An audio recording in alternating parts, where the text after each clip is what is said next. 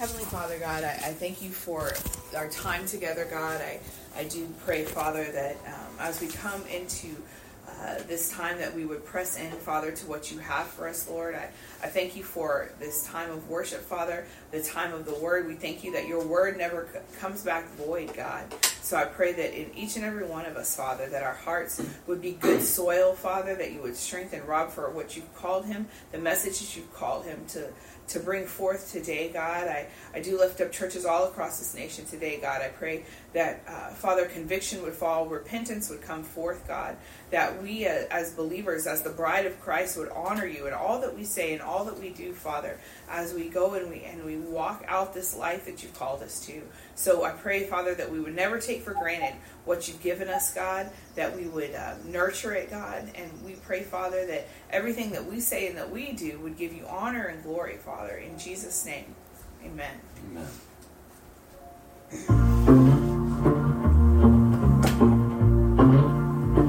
I'm leaping over 1,000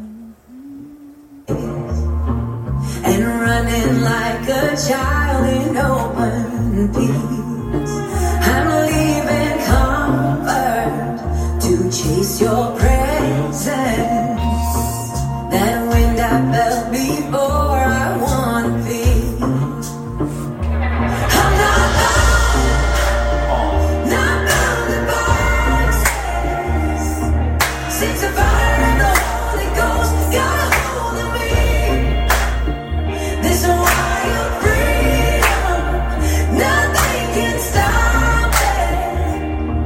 Since the fire of the Holy Ghost got a hold of me, it might look crazy from the outside, but I was born again to blaze a trail.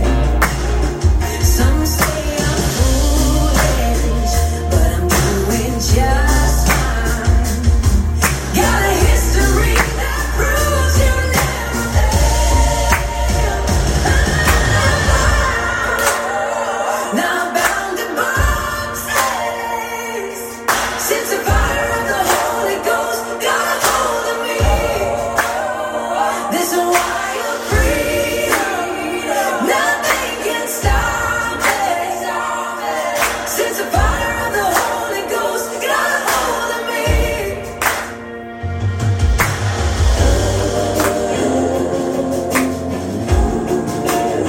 Yes, Lord. You're breaking out disappointment, reminding me where my joy is. I'm stepping into something new. You're breaking off disappointment, reminding me where my joy is. I'm stepping into something new. You're throwing off expectations. You're breaking out limitations. I'm stepping into something new.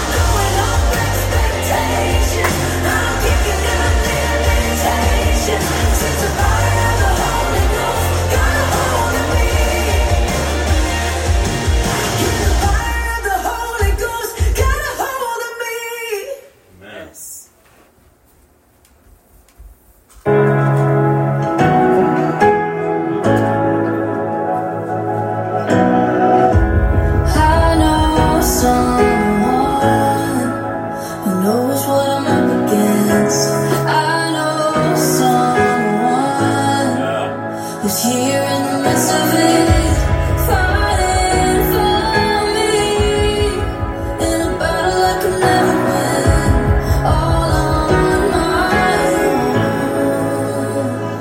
I might not be able to part the waters, might not be able to calm the storms, might not be able to make my giants fall, but good thing I'm not alone, 'cause there is a power that is greater, so I'm not afraid of what's ahead. I'm standing in the confidence that even though I can't, my God can. Yes, Lord. He'll heal those who hurt and comfort every broken heart. Restore the homes of families who've been torn apart. Tell chains to break and do what seems impossible, like only He can. I might not be able to part the waters, might not be able to calm the storms, might not be able to make my giants fall, but good thing I'm not alone, 'cause there is a power that is greater, so I'm not afraid of what's ahead. I'm standing in the confidence that even though I can't, my God can.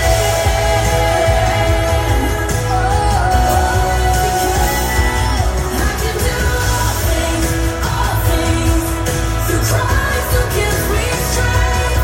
I can do all things, 'cause His Spirit lives in me. I can do all things through Christ who gives me strength. I can do all things, 'cause His Spirit lives in me. I might not be able to part the waters, might not be able to calm the storms, might not be able to make my giants fall, but good thing I'm not alone, 'cause there is a power that is greater, so I'm not afraid of what's ahead. I'm standing in the confidence that even though I can't, my God can. Oh, my God can. I know He can. Yes, Lord. Thank you, Father. Thank you, Jesus.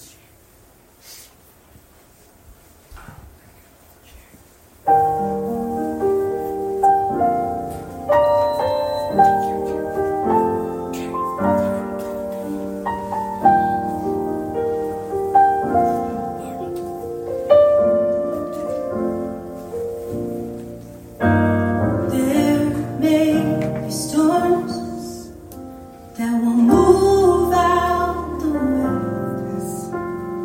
and trials will come to only test my faith. What I've learned about your favor, your mercy and your grace, is they go on forever. They're sufficient for today. Yes, Lord. When I'm worried about tomorrow, I won't be overwhelmed. And the burdens that I carry, I will choose to lay them down. 'Cause when I learned about your favor, your mercy and your grace, as they go on forever, they're sufficient for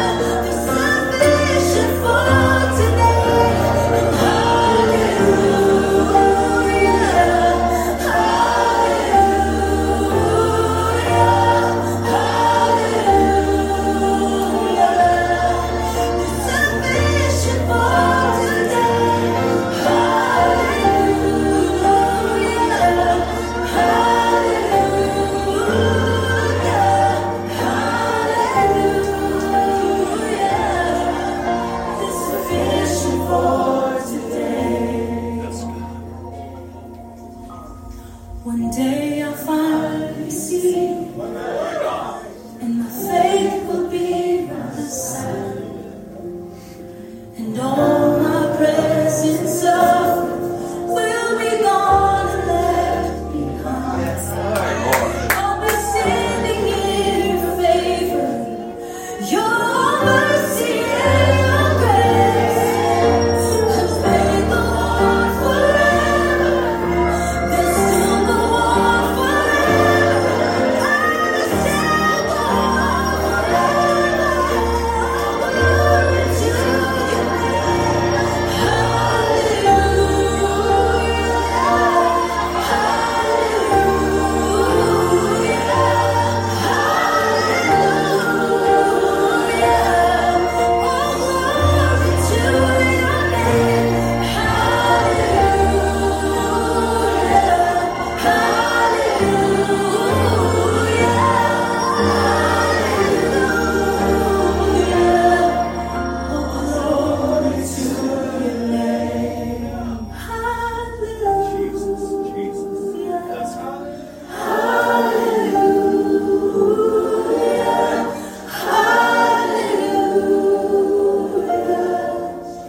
Sufficient for today. And hallelujah,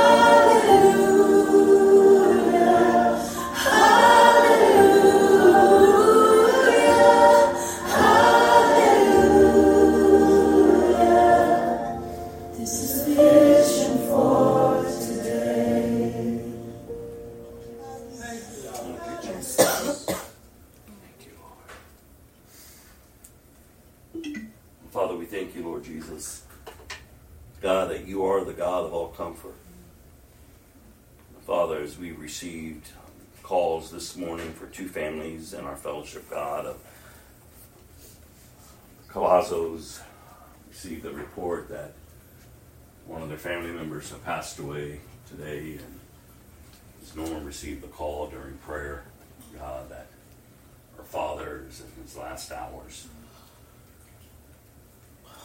Father, I thank you, Lord Jesus, that our hope is in Christ. And that, Father, that you, Lord Jesus, the God of our comfort, would comfort these families. Lord, that you would strengthen them in their time, in their season of grief and mourning, Lord. That, God, that they would not lose hope. That, God, that they would even be strengthened to support and love on their family members. That they would be the light, Lord, of Christ to them if their family members do not know you, Lord. And that this time of grief and this time of facing death, Lord God, would just be an awakening to truth in Christ. That, Lord Jesus, you overcame death. Yes. And that as believers, Father, Lord, the hope that we have of eternal life in Christ. And so, Father, we pray for our family here, Lord, and the individuals, Lord, of part of our fellowship who are facing these challenges today, God. Let them know that we love them, Lord, that we're here for them, Lord, and Father, Lord, that you would just lead us on how we can come alongside and just be a support for them. So, Father, I thank you for that, Lord. I thank you, Father, for your word, Lord Jesus, the comfort that we can find just in your word, Lord, in challenging seasons of life, whatever it may be. I know so many different people are facing some huge mountains in the way. Yes. But God, you are a mountain mover. Yes. And Father, we thank you for that. And so, Father, as we gather today, Lord, though it may be with just hearts of just being feeling overwhelmed, Lord, but God, I thank you that as we open your word, just what we can receive, Father, to strengthen us in this hour, Lord. And so, Christ, we look to you, Jesus, the author and the perfecter of the faith in which you've begun in us, and that are faithful to see us through it and to mature us in it. So just bless our time, Father, I pray. Pray that we'd be attentive to the leading of your Holy Spirit as your word is being read, Father, and that our hearts would be of good soil to receive.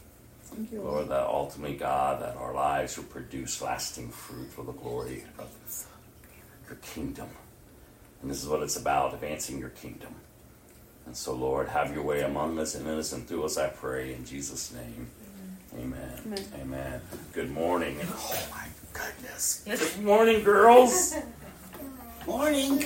Oh, I know, but good morning, everyone else. But I've got to go. See them angel babies. Oh my goodness. I missed you all. It's good to see you. Oh, wow. That was beautiful to turn around and see. As well as you all. Don't worry about it, Don't worry about you. Don't worry about you. Y'all are cute too. Yeah. All right, so Genesis chapter 4 is where we're heading. Genesis chapter 4, verse 7. But before we go there, I want to remind us of our verse for the year. 1 Corinthians chapter 6, verse 19 through 20. Don't you realize that your body is the temple of the Holy Spirit who lives in you and was given to you by God? You do not belong to yourself, for God bought you at a high price. So you must honor God with your body. So this concept that we do not belong to ourselves, that Christ purchased us. Before that purchase, we belonged to someone else. To the enemy. To our very old nature, that rebellion, that rebellious nature within. You know, before Christ, Satan blinded us. This great deceiver. The very one who thought that he could topple over the throne of God. The very one and deceived angels to follow him. The very one who is ruling and reigning and running amok in this world. But God is sovereign. Amen. None of that takes God by surprise. God has made a way even through the darkness of deception,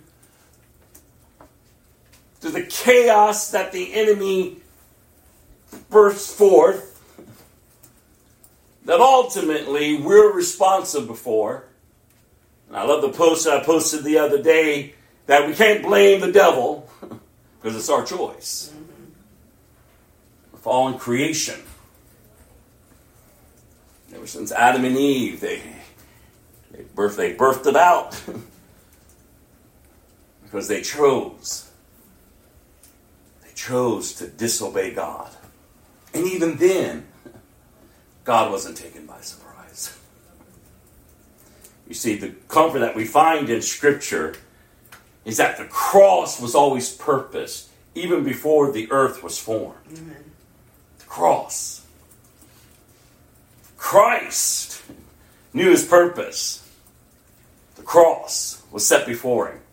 There had to be love displayed to all creation. The Father is going to display his love through his Son. The hope that we have in the resurrected Christ that endured the shame of the cross, who took upon our sin, took upon the wrath, and laid upon us his righteousness for those who would believe in him. Yeah. And so when you think about this great price that was paid for you, it's the precious blood of Christ. It's his very body. To deliver you from the enslavement of sin, from the power of sin and death. This is the good news, you all. If you're in Christ, you were once darkened. You are of the dark. But in Christ, you've been brought into the light. You've been engrafted in to the kingdom of God, to the family of God. You've been given the right to call him Abba, Father. Like, again, nothing missing, nothing broken. Jesus says, peace I leave you, peace I give you. This peace in which I give you, the world cannot give you. It's this wholeness. And this is what we're learning to live out of now. If we're truly in Christ, if we've been born again, that we're now learning to mature and to grow in this truth that we are whole. Not because we followed a list of rules, not because we did everything right. No, it's because Christ did. Christ did. And this is whom we base our belief and our faith in. It's all Christ. It's Jesus. It's all Jesus. There's nothing of me. There's nothing of you. It's all of Him. And this is the message in which we have to share. But when we think about, when we hear this verse, and I'm going to continue to encourage us in this, what does it look like to live this out? What does it look like to get up every single day and realize that my life is not about me, myself and I?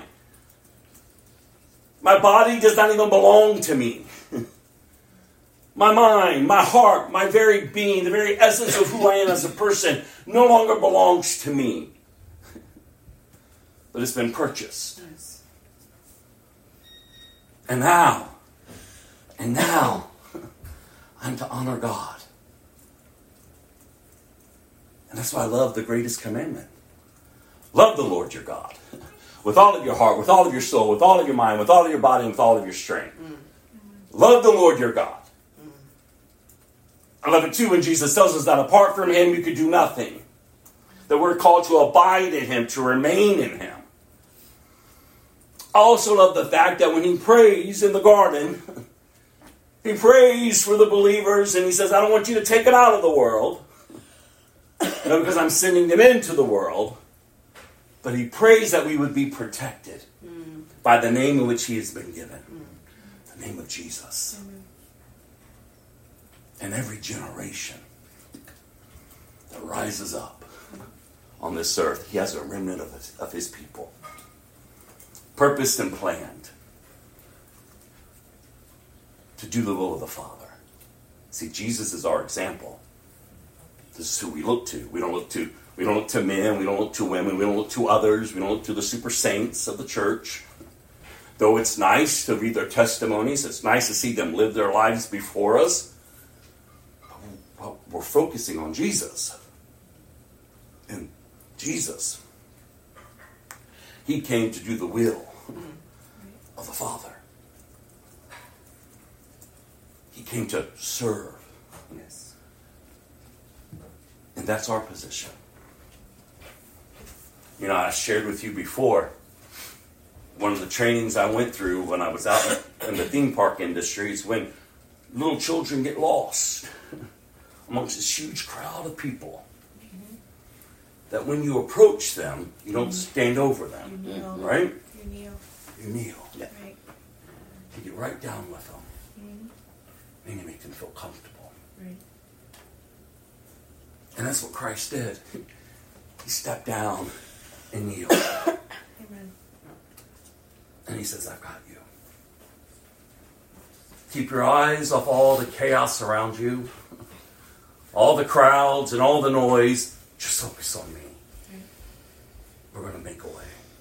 And He does. He makes a way. And it's through Him.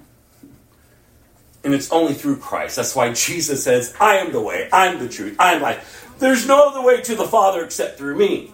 Amen. Now the enemy and the world system and even our own nature, old nature, loves to pretend there's all these other ways to satisfy the flesh, the rebellion that we're in towards Him. No, you're not God. We've created our own gods. We want this to be God. And none of that is God. I told you, all these false religions that are out there, they all have an element of truth in them. Because that's how the enemy works. It's always just a little bit of truth, but it's not the whole truth. It's how he lures us in. Shh. It's okay. And we bite into it. But it's not okay. So again, this concept of being purchased, this concept that our lives are not our own, that we've been bought at a price, that we're to honor God with everything. This is what we're growing in, you all. It doesn't happen overnight. It's a process. Though I've heard incredible testimonies where people, boom, delivered, and my God, God did something amazing. But that's far from you. It's a process that takes place because you're learning to die to the old. You're not hiding the old. There's a lot of people who hide the old. They just suppress it. They do all the steps and all the stuff, and they look good on the outside. But on the inside, they're still filled with death. They know all the right words. They know all the right ways. But they don't know Christ. And how sad. And that's why I've always tried to encourage you all. Be transparent. First before God and then before man. This concept that the church has found herself in, that it's okay to hide what is going on. Because less people find out. And yet again, we're allowing the created to determine our steps instead of the creator to determine our steps. I'm telling you, the past couple of weeks, I'm engaging with some intense counseling with people.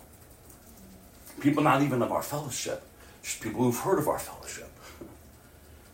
But they're going through things that, my God, I just go, Lord. And there's just a few of them I've been encountering, with just for 3 weeks, just sharing the Word of God, Because I always tell people that's all I have. Like, if you want worldly counsel, okay, I can counsel you that way. But that's not really what I have for you. Like, it's just the Word of God. There's nothing else but the Word of God, truth. And man, I've been so blown away by just what truth has done in just a few weeks. Just one testimony, just one person I'm engaging with. All of a sudden, he said, I feel free. I've carried this for so many years, but I feel free. Amen. And not only do I feel free, my girlfriend sensed that there's a level of freedom in me. And now we're sitting down, and she's not even a believer, but she's like, so share scripture with me? And then he tells me this weekend, man, Pastor, my roommate sees me and my girlfriend sitting there reading scripture, and now he wants to sit with us and hear scripture. Amen. And I go, wow, God, that's beautiful. Because it's all Jesus. It's all Jesus. This is the living Word. And yet, understand the warfare against this. Because of the warfare that's against Him. And again, we're living in a nation now that wants to deconstruct the faith. The denominations are confused about the foundations in which they're standing upon. The majority of them. It's like they woke up and all of a sudden everything they believed over the years and their stance and their foundation is like, oh no, we must deconstruct it and rebuild it for the culture. I go, it doesn't even make sense as a believer. It would even make sense. So that's why I really want to challenge you all. Like, you just can't be flippant about your Christianity. You just don't roll out of bed and I go, I'm a Christian, I'm just going to go about my day. No, this is an all-out war for your soul. This is an all-out war for the souls of mankind. And once your eyes have been opened, you're not going to settle for what's back over here. You're not going to keep being like that dog that keeps returning to its vomit. Just lapping it up. You're not going to be a pig that's clean, but then just run back to the mud. No, you've been clean. You say, I don't feel clean. I still got all these issues. Okay. You may still feel it. You may still experience whatever. But it's who you were once. Now grow out of it. You don't have to suppress it. You don't have to pretend with it. You don't have to name it and claim it and believe it and scream it. No. You don't have to go through all these motions and all these weird things that people do. You just have to believe upon the Lord Jesus. Is He the King of Kings and the Lord of Lords? Is everything that He's established about Himself true to you? That's why the Bible says you must have a belief and a confession that Jesus Christ is the Son of God and that He rose from the dead. Yes. This is your foundation. This is your belief and your confession. Just not words. Just not words. Okay, I believe Jesus. I believe in Jesus. Oh yeah, Easter's coming. He rose from the dead. And they're just words. No, do you really understand? Do you understand the force, the power behind that belief and confession? Demons shriek at it. Yes. They withdraw. Your very flesh fights against it. And this world system is going to throw everything at you to try to get in the way of it. And we just want to roll out of bed. We just want to show up to church when we can. We just want to get in the Word, well, when I have time. That's not it, you all. You know, I told you, and hopefully you can say the same, but I was so darkened before Christ. I mean, so darkened. You know, Holly, when I look at you, and I go, my God, like when you came up the other night on Friday, and I go, man, I mean, your grandmother and I were like best friends back in the day, back in the world. Right. Run amok. You're so dark. And we did things we're not proud of. Right. In fact, when I gave my life to the Lord, she was angry. What do you mean? Really, what is this? What are you talking about? I mean, she fought tooth and nail. But then when those times in her life, she would call me. Yeah. Pray to your God. Right. Okay. Relax. I'll pray to him. What do you need, Naomi? What's happening? And just different encounters that we've had with her. And then she showed up on a Friday night. In one of our little Bible studies. I get up to preach the word and she yells from the back, hurry this up along, I got to get to the club. I'm like, okay, Lord Jesus. Just crazy. But I said, God, you have her here? Yeah. What on earth? God, only God can do this. Right. Until it came her time. Come on. Right. See, those seeds were being sown. Right. I didn't pretend. She knew me. Yeah. She knew I loved everything about me. Yeah. Listen, you all, I didn't worry. I loved my whole life. Everything about it. I never once thought twice about it. The darkness and everything. And so did she. So did everyone I ran with. But yeah, we were still empty. Just as everyone else is before Christ. We think all this other stuff out here fills us. But it doesn't. We think all these other relationships does something for us. It doesn't. Like all these vices and all this stuff, they don't. And then that night, when we ended in prayer, because we used to get up and we used to end, everyone had to go around and pray. And it came to Naomi's turn. And Lord, the whole time I'm like, oh, Lord Jesus. Oh, Lord, we got new believers here, Father. We also got some unsaved people, but Lord, don't let her. Lord, I don't know what's going to come out of her mouth. Terrible. Wasn't it, Gilda? The sweetest. I still to this day, I wish I had it recorded. It was the sweetest prayer I'd ever heard prayed. And she was honest. I don't know you. I don't know nothing of this. But if you're real, basically, just show me. Okay, I got to get to the club. Amen. Out the door she goes. You know, we didn't see her. That was it. Lost total contact with her.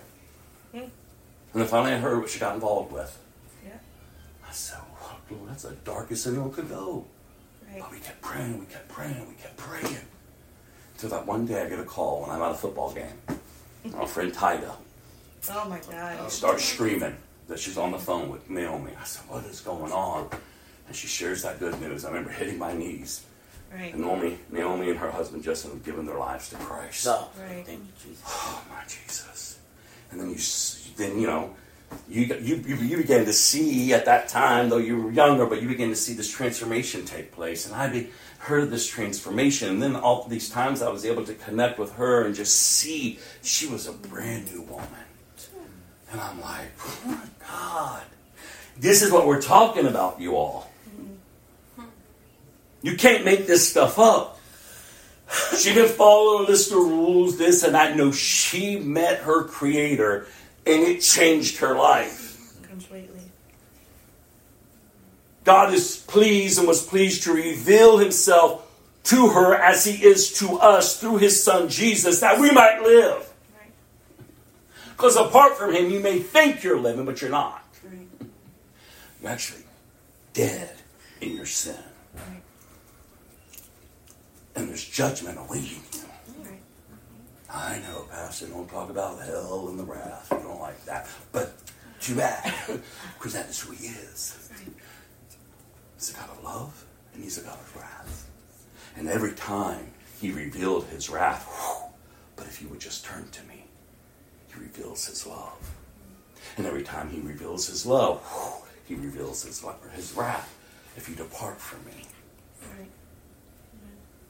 And this is the beauty of it, you all. This understanding that he loved us, yet though we were in complete rebellion towards him. And it's his loving kindness that brings us to repentance. That he's pleased to reveal himself to us through his son Jesus, that we might live. And be reconciled back to our Creator. So now, therefore, we can have peace with God through Jesus Christ our Lord. Mm-hmm. And so that's what I want to encourage us in. Because y'all are bombarded out there nonstop. Nonstop. And it's only rising. Mm-hmm. The levels are only getting higher and higher. The deception, the filth, the lust, all of it. The anger, the murder, the strife, the division, all of it's rising up as it's supposed to. Because he tells us. The church, we're not to be quaking in our shoes and our boots. We're not to be huddling in our buildings. We're not to be backed up in a corner. Oh no. Right. We're to be out there serving. Amen. We're to be out there displaying love. We're to be out there. Amen. Stepping in. Knowing that the gates of hell cannot prevail. We're not doing it in our strength. Yes. But Jesus tells us he has to go away. Right. What? Yeah, I have to go away so that the Holy Spirit can come. Right. And that when you believe upon Jesus and you have that belief and that confession, and that is your foundation upon which you're living now. That is what's forming you and shaping you and molding you. Right. Like you begin to change because when you've accepted Christ, you received the Holy Spirit. God now dwelling in you. So I love the Word of God says that he's given us everything we need to live a godly life. We're without excuse. Now I know we like to make excuses. And I know it's controversial when I say this. But we can look at Scripture together if you like. But when I hear people say, well, I'm just a sinner, saved by grace. I'm just a sinner. And this is truth. There's an element of truth there. You are saved by grace. But if you're in Christ, your identity is not to keep claiming what's behind you. Right. Your identity now is in Christ. I'm a child of God. And yet though I may sin, yet though I may stumble, I know what to do with it as I'm quickened by the Holy Spirit. I'm to throw off the sin that so easily entangles me. And I'm to get up and I'm to persevere and I'm to run the race that he has set before me. That I'm told that in the book of 1 John, that he writes to me so that I will not sin, but if I do, to remember that I have an advocate, Jesus. And as you think, so you go, the Bible says. So if I want to keep pounding my heart and my mind that I'm nothing but a wretched sinner, and that's all I am doing is sinning, then I'm going to tell you what that does. It cheapens what Christ did. Yeah. It's as if he didn't do enough. Uh-huh. No, I truly believe that when he rose from the dead, he brought forth the power of the resurrection. Amen. That he was the first. Yep. And now many would come up. Amen. and that you can live a new life. If we don't have truth, if we don't have hope to offer people that there is freedom in Christ, then for God's sakes, what are we preaching? Just keep him locked in the tomb. Keep him hanging on the cross. But no, that's not the message. He endured the cross. He laid in that tomb. But that tomb is empty. Yes. He rose up from the dead, conquering sin and death. So I need a victorious Jesus. I don't need a weak Jesus just passing out hugs and muffins. Trying to just, I just want to make you feel better. I'm just going to coddle you, just going to keep you here. What kind of truth is that? No, I need a Jesus that kicks down the doors. Yes. And says, son, come this way. Yeah. I've got you. I've delivered you. And okay, you have all these emotions, you have all these desires, you have all this stuff, but that's who you were once. Right. Lest we forget the scripture we read last week. But you've been washed clean. You're no longer. You're no longer. So what does it mean to be washed clean? I don't feel clean at times. That's okay. Your Christian life is not based on your feelings. It's based on faith. So how do you counteract those feelings? How are you warring against what's warring against your soul? The flesh and the spirit, they war against each other. And I've always encouraged y'all, what you feed breeds. What you starve dies. See, he's not going to force us. But he's very quick to convict us. So I just want to encourage us, church. There's work to do for the kingdom of God. We ought to be praying for the harvest fields, for laborers to go forth. And not only should we be praying for laborers, praying to the Lord of the harvest for laborers, we ought to be the laborers. Yes. And we ought to be effective laborers. Oh, that our light so would shine and point others to Jesus, you all. You belong to Jesus. You got to tell yourself that. You got to live it out. What does that look like? And if you're not telling yourself that, and if you're not in the Word, if you're not growing, if you're not maturing, then you're dying. Right. I'm afraid you're going to be swept away. I mean, when we're told it's been on the earth, but it's increasing, that the doctrines of demons are increasing, and they're not outside the church, though they're there being taught. It's inside the church. We ought to be equipping each other, encouraging each other, edifying each other, standing linked arm in arm with each other. And that's why we don't tolerate sin. We don't beat people over the head because they sin. We just don't tolerate it. There's a way in which we're called to live. There's a standard that is raised, not because the pastor says, or the board says, or this group says, or that group says, not because man says, not because the created tells us. No, God himself. God himself set it in place. And then who are we to question God? If we truly have been purchased, redeemed, the old has passed away. And that's the faith that you can grow in each and every single day. And we can't change this. This is all we have. Right. It was just as powerful then as it is today and as it will be tomorrow. Right. And he said, but I thought you said go to Genesis. Oh, I did. Genesis 4, verse 7. You've been around here long enough. You've heard me say this. Maybe I never took you to the scripture, but here it is today. You will be accepted if you do what is right. This is what the Lord said to Cain. But if you refuse to do what is right, then watch out. Sin is crouching at the door, eager to control you. But I love this.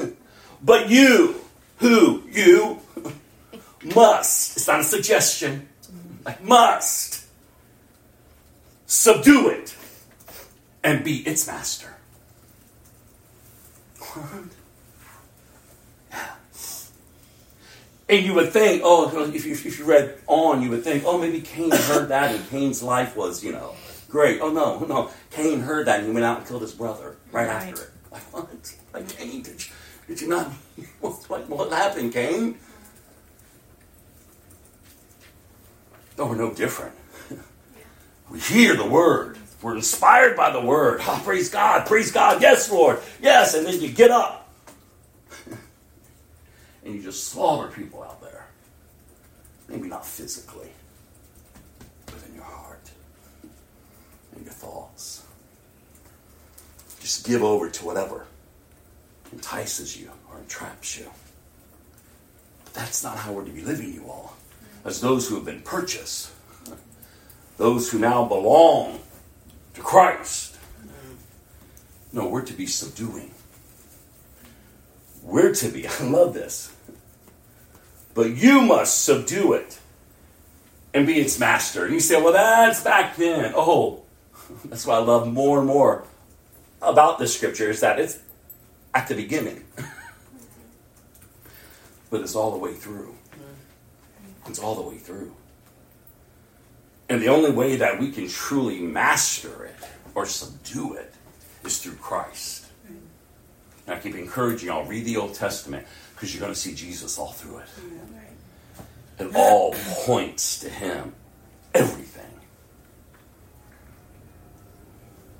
And now because of Christ, because of the power of the Holy Spirit within us, we can live upright amongst a wicked and perverse generation.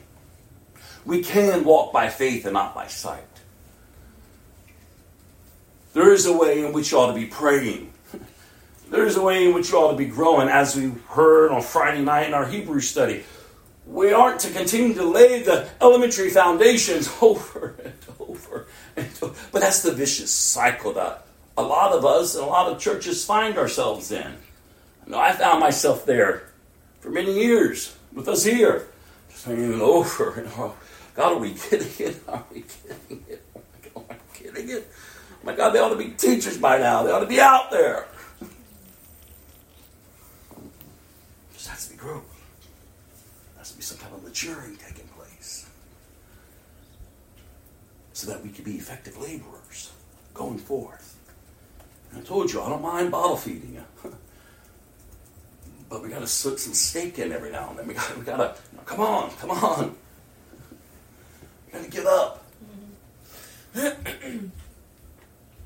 Of course, I'm not going to take a new believer who still has the birth juice dripping from their heads and force them to choose steak.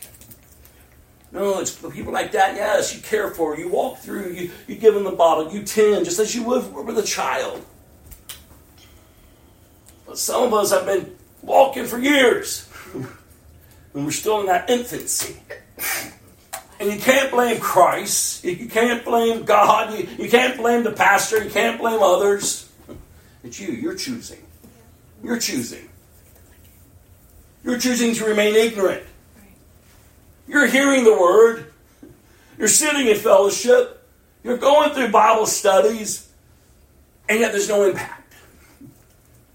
And so only you can be honest with yourself, transparent before God and then before others, and figure out why is that?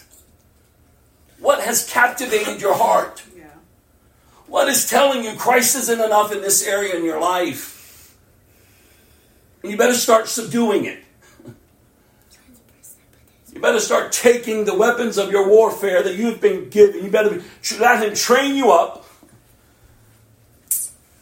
And start dealing with these areas in our lives that keep us from progressing forward. Again, I don't want people just putting on a show. I've had many of people walk through these doors. Many people have sat here. Many people who have joined us. Many people who have just stepped in for counseling. Who have been in years of ministry. Not knowing Jesus.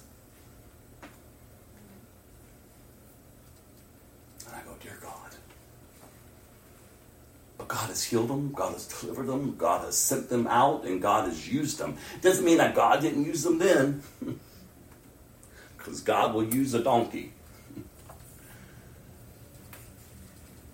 But they got so caught up in the performance of it all and hiding all the stuff that was going on because man started elevating them. Don't let the Creator elevate you.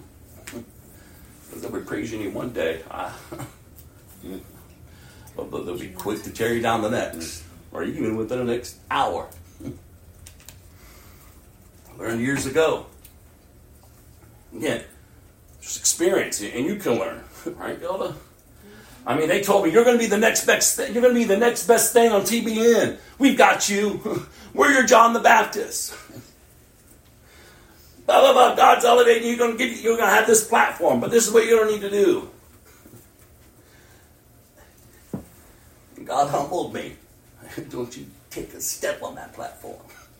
I said, oh, God, what? Like, yeah, no. That's not what I called you to.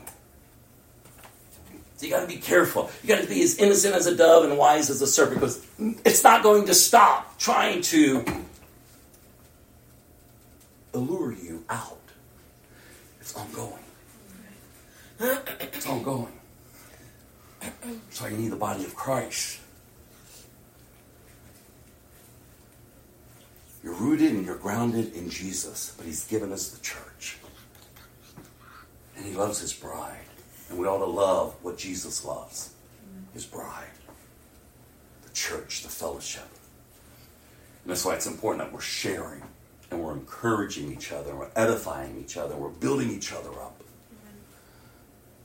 Because you can put so many to flight, but get 2 or 3 with you. Get a brother and a sister to stand with you. Get multiple Christians to stand with you. And watch God move. And yet you see the enemy is out to shatter communities of faith, of Christian faith. To isolate us. Because what's the first thing when you do something wrong? Run. That's it. I got to get out. If they find out, people pull away from God. Pull away. Where are you going? That's when you ought to be pressing in. Don't listen to the lies of the enemy. Deal with the sin in your life. Don't make excuses for it, because if you're sinning, deal with it. Subdue it. It's not to rule you. Active sin in your life is because you've allowed it. The Bible tells us, and we're going to see this. I think it's in this portion of Scripture. If not, it's in my notes I was doing for my counseling session. But anyways, He makes you out of every temptation. And the Bible says, where does sin come from? From the desires that are from within.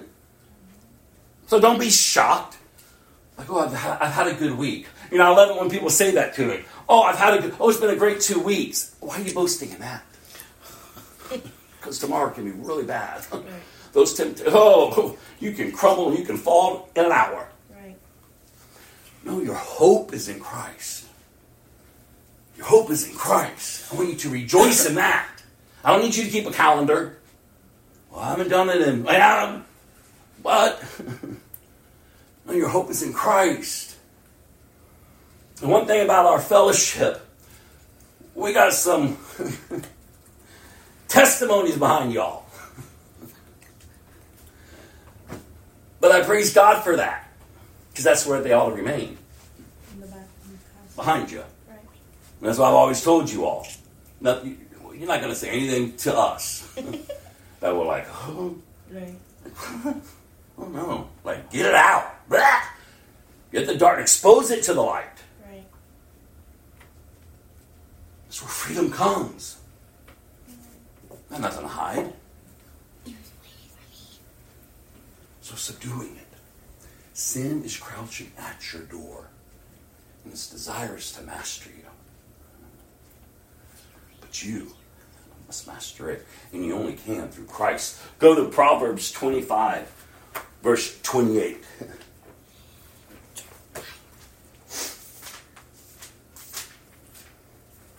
I love this scripture. A person without self-control is like a city with broken down walls. Especially when you understand the ancient times. And how they erected walls up around their city. They kept things out.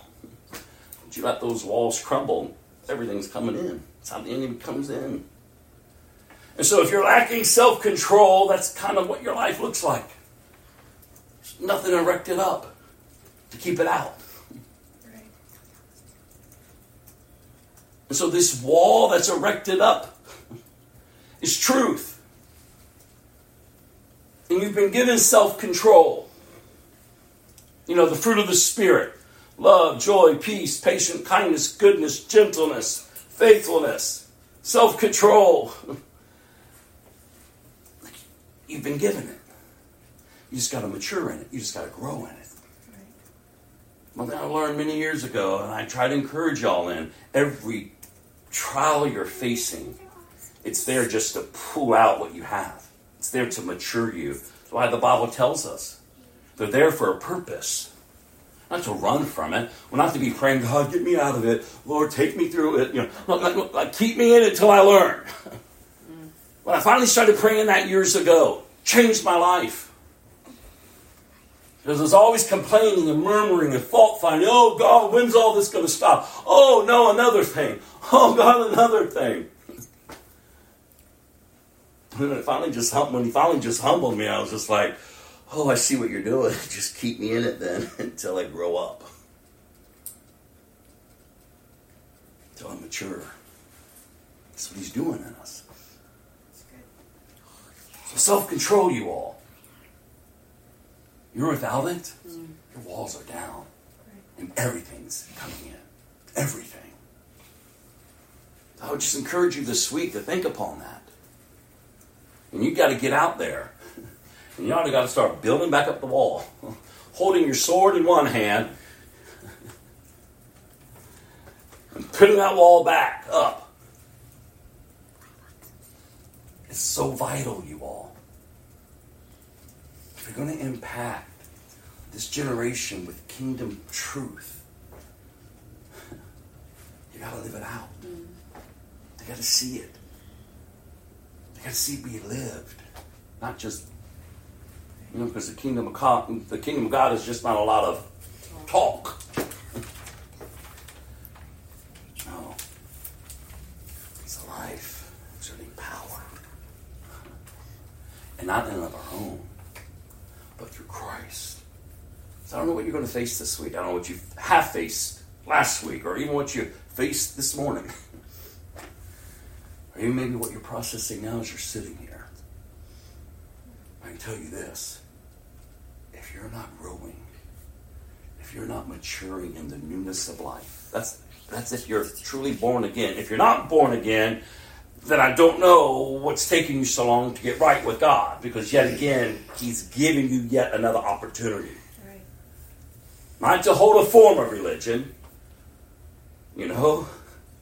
Not to think your mama's faith is getting you in, or your daddy's faith is getting you in, or someone else's faith is getting you in. Oh no.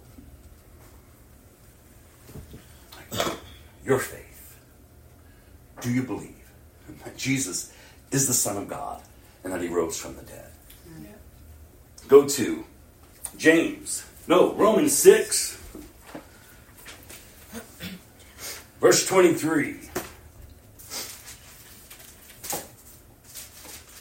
Again, you've been bought with a price. Your body is no longer your own. Your life is not your own. And so again, just to expose sin, to expose that old nature, I want to remind you of its wages.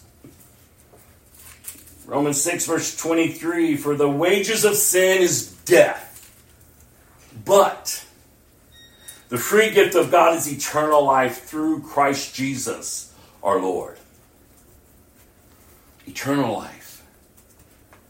The abundant life. And the abundant life is not the material things in life. Come on now, right? No, the abundance is all that we have because of Christ. In this world, you will have trouble.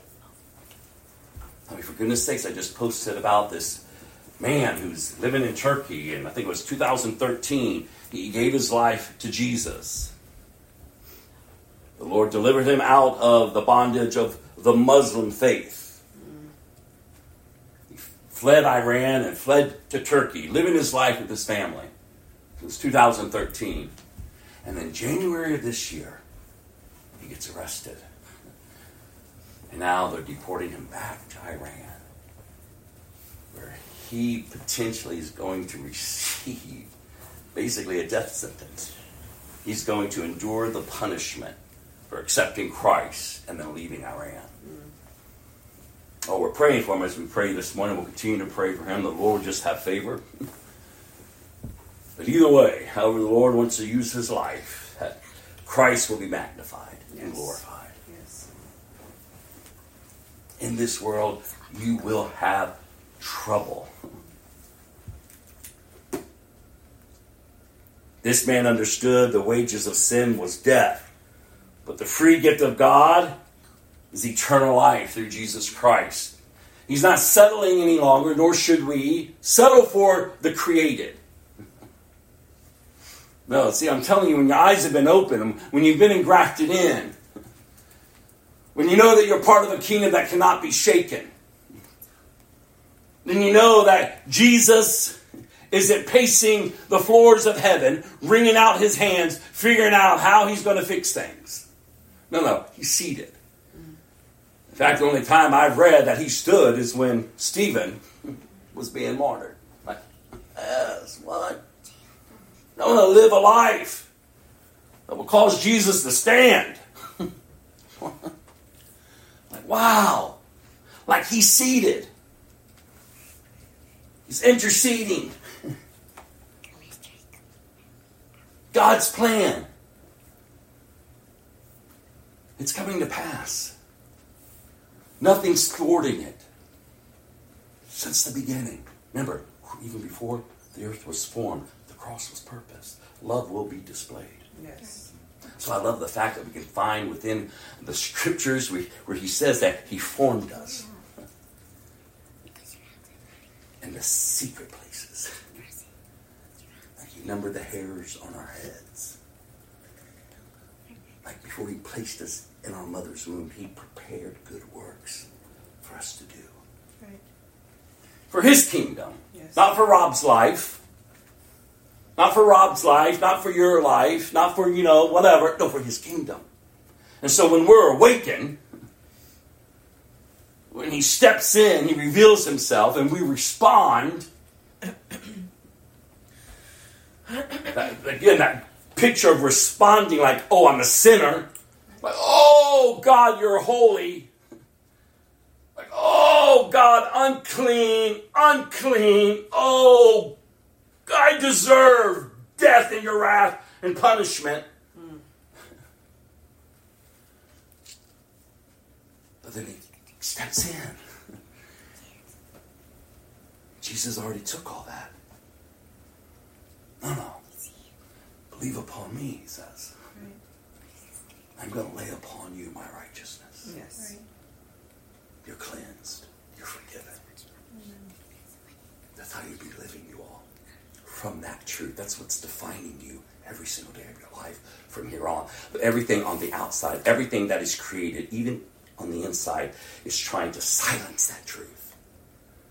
Is trying to silence that truth and provoke all these other thoughts and all these other desires and show you all these other ways. Oh, but if you stand and stand therefore, and that's why I keep trying to encourage y'all, you're not a mistake. I don't care what the circumstances of your birth was. You are not a mistake. Come on, preacher, brother. Come on. God predestined you, Yes. formed you, knows you. He knew you would be in this generation, at this moment in time. The level of darkness that's all around. But he says, I prepared within you good works to do. Yes. Get up. Yes. Rise up out of the muck. Rise up out of it all. And just bear my image. Amen. That's how we're to be living. And yet, the enemy's in the church. Don't get so excited. you just sit. It gets you involved and entangled with all this crazy sin, and everybody's like, I'm going to heaven. But I said a little prayer, but I'm going to keep living a loose life. I'm going to keep running amok. Like, what? Like, where? Where do you see that? I've told people over the years, I've told pastors over the years, Rob, you're taking it too serious. So pastors have told me in the beginning of my walk, once they allowed me in the church, you've taken it too serious. Like, just, well, how else am I supposed to take it? Like, what? What does that mean? What does that mean? No. Shh. It's common, it's this. And you just hear these weird counsels, and you're like, and you feel comfortable having your Bible open? So I would ask, show me that. Show me in Scripture where I have a right to myself. Show me that I did not hear the Holy Spirit correct when He called me up from my knees in that condo and told me to walk away from everything. Because I'll make a phone call today. Like what? Like what? Are you serious? Like, you'll be shocked to hear how Christians will counsel you, leaders will counsel you to keep you entrapped as they're entrapped. Mm-hmm. Shh. Don't make such a big deal. Well, no, it is a big deal. If you knew what He brought you from, if you truly understand, and you say, well, my story's not as bad as yours. Oh, no, it's worse. Because you think your story isn't bad. Like what? Like we're all sinners. Before Christ. We're all in complete rebellion towards Him. Right? I just love to pick on Carrie's testimony. She's a great church girl. In the church. From youth. Grew up in the church. Led in the church. Family is stapled in the church. And she's just as lost. Didn't even know Jesus. In fact, when she heard my testimony, she was like, who let him in? Like, huh? I apologize. I know. You did. And then one day we were talking. I said, Carrie, share with me. How'd you come to Christ? Well, I've been in church. Yeah. And she began to list all the stuff that she did. And I finally looked at her and I said, but where's Jesus? When did you ever recognize your need for Jesus and that you're a sinner? And at first when people hear that, especially when they believe that they're, secured and saved and sanctified and holy, she's so angry. But God began to strip her. And all that darkness came flooded out. And praise be to God, look who she is today. Amen. One of the sweetest persons you can know. Loves Jesus. Loves to serve. Oh, but she has a past. Mm-hmm. But before that, and yet she's just one of many sitting in churches today, Lord, lacking Christ. I pray that ought to be for you. Like, are you truly in Christ? Have you been born again? Have you recognized that you're a sinner and you deserve His wrath? Because it's stored up. It's coming. I know, let's do away with that. Just give me a message that makes me feel better about me. No, it's being stored up. And there's a day coming and an hour that's coming. Yes. And then we just going to be flippant with our Christianity when it is finally unleashed and our loved ones and us included if we're not saved. And our communities are going to be swallowed up. No. When you know what you've been saved from and who you've been saved into, like I'm in Christ, like I'm in the ark, I can't help but tell others. Get out there, you all. Tell others. There's hope. There's hope. His name is Jesus. Live your life. Start growing. Start maturing. Start acting like whom you say you belong to. Yes. Start understanding what it means. Stop living in chaos and disruptions and all this other stuff, and start allowing Christ to bring order into your lives. It's important. Because the wages of sin are death. But the free gift of God is eternal life that is only found in Jesus. Amen. In Jesus.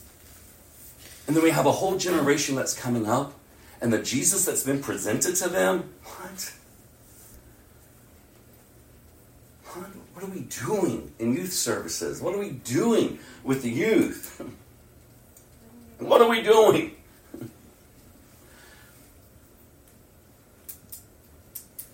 That's a lot of who I'm counseling with now. I'm like, man, it's breaking my heart. Like, oh, Jesus. But I praise be to God. Don't neglect sowing seed, you all. Yes. Don't neglect watering it in their lives. Because it was the seed and it was the watering that our Paw did. He used to take us to the church to play. He used to sit on the front porch with him. And he used to read the Bible. He used to, Robbie, Jesus is going to call you to preach. And I totally forgot all that. Whatever. Just went buck wild. Until Jesus stepped in. And all of a sudden, these memories of my grandpa. It's like, Paw was Jesus' best friend. It was. Come on. So all of a sudden I'm like, oh, what? Oh, Jesus, you're real? Like, what? See, don't grow weary in doing good. You don't need to fight with people. You don't need to fight with your youth. You just got to keep living. You just got to keep sowing. You just got to keep watering. Keep praying. You keep moving forward. But listen, what we have to stop doing is succumbing to their little gods. Yes. You have to stop that. Because if not, you're making a mockery of Jesus. No. You keep walking upright. You just keep living for Christ. You keep proclaiming truth and loving Christ. Go to James chapter 1. And I just want to encourage y'all today. Times are hard out there.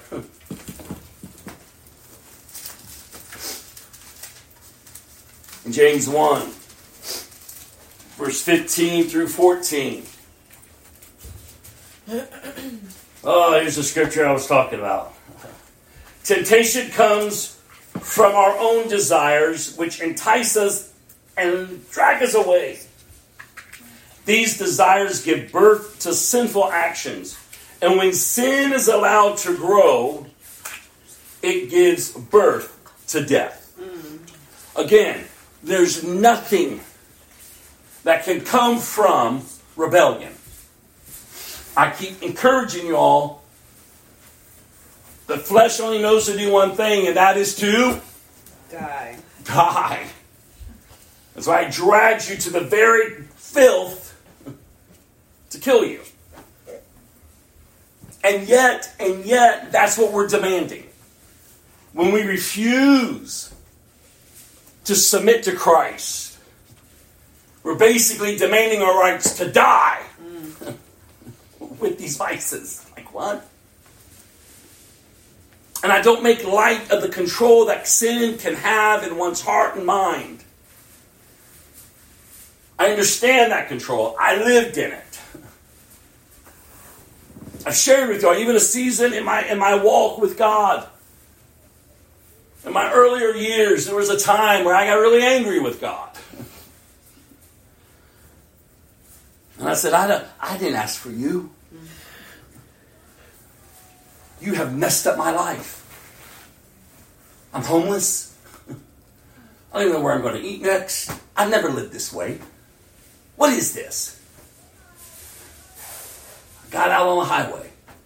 Raised up my fist. I'll show you. I'm done with you. I don't care.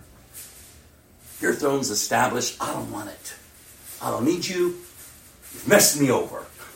Joke's on me, huh? I remember this angry conversation that I had. And I say it not proud. Because praise be to God, he didn't oh no. But I did things that night I'd never done. I mean, I did some dark stuff, y'all. For many years. But that night, I kicked down doors I'd never kicked down. I did things I'm not proud of. And the next day, as I woke up out of my drug-induced and drunken stupor and just a hot mess, the Holy Spirit just spoke to my heart. Did you find what you were looking for? Oh God. Oh. Like he was so gracious. Like he met me right there. Like, what did you find?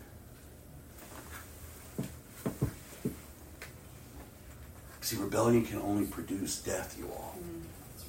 Nothing that's being presented to you of the created can fulfill you, can do anything for it. It may in a moment, it may be for a brief time. I just got to gossip. I just got to knock this stuff out. Maybe that's your vice. You just don't have control over your mouth. You haven't given it to the Holy Spirit so he can tame that tongue of yours. Maybe it's not as extreme as whatever I did, but maybe you're quick to sow division and strife, whatever it is, whatever the flavor of rebellion. Only death can come from it. Yeah. And then we're okay to pretend. But why, you all? Jesus gives us life. It's a whole new way of living, you all. The wholeness, the comfort. Doesn't mean you're without trouble. It doesn't mean that your life is, you're just on clouds and you're just singing Kumbaya all day long. No, again, you were called into war. This is war, you all. And why we're just sit. I'll say something encouraging for you all. Have a blessed week. What? Oh, you got to be trained up. Trained up. Suit up. Put on the armor. As I said to you all, not to make you feel bad. Oh, I'm a bad Christian. But it's just the reality. What did you do today to prepare for our coming together? You say, well, I'm here. Well, anyone can show up. I'm looking for people who are warring when they get up. Oh, we're coming together today. Yeah. I mean, things can happen at any moment. People can receive phone calls, this, that, whatever. Life can turn around in an instant. But are we warring? Did you war today? Did you pray over our time today? Did you pray for the cultivating the heart of your own, the soil of your own heart and the hearts of others who would come? Like this is how we should be living. How can I go in and serve today? How can I go serve others today? I know I need a word, Lord, but man, someone else next to me. May you mean me just to give a pat on the back or just a smile. Whatever it is. But there's a way in which we ought to be living, but we're so distracted. That's why I'm asking you, and I'm pleading, and I'm praying to God that He would call our lives into order. Yes. When all this stuff is running amok around us, you can have peace. And I can be reminded I have the mind of Christ. There is ways that I am to think, lest I forget that the Bible tells us to take every thought captive. So I don't know how you're growing in that. It's not a suggestion. That's how believers ought to be living. You're to take every thought captive and bring it to the obedience of his lordship. What does that look like for our lives? They just can't be words on a page. Oh, that's nice. It's action. What does that look like? What does it look like when the word tells us, don't get the enemy a foothold?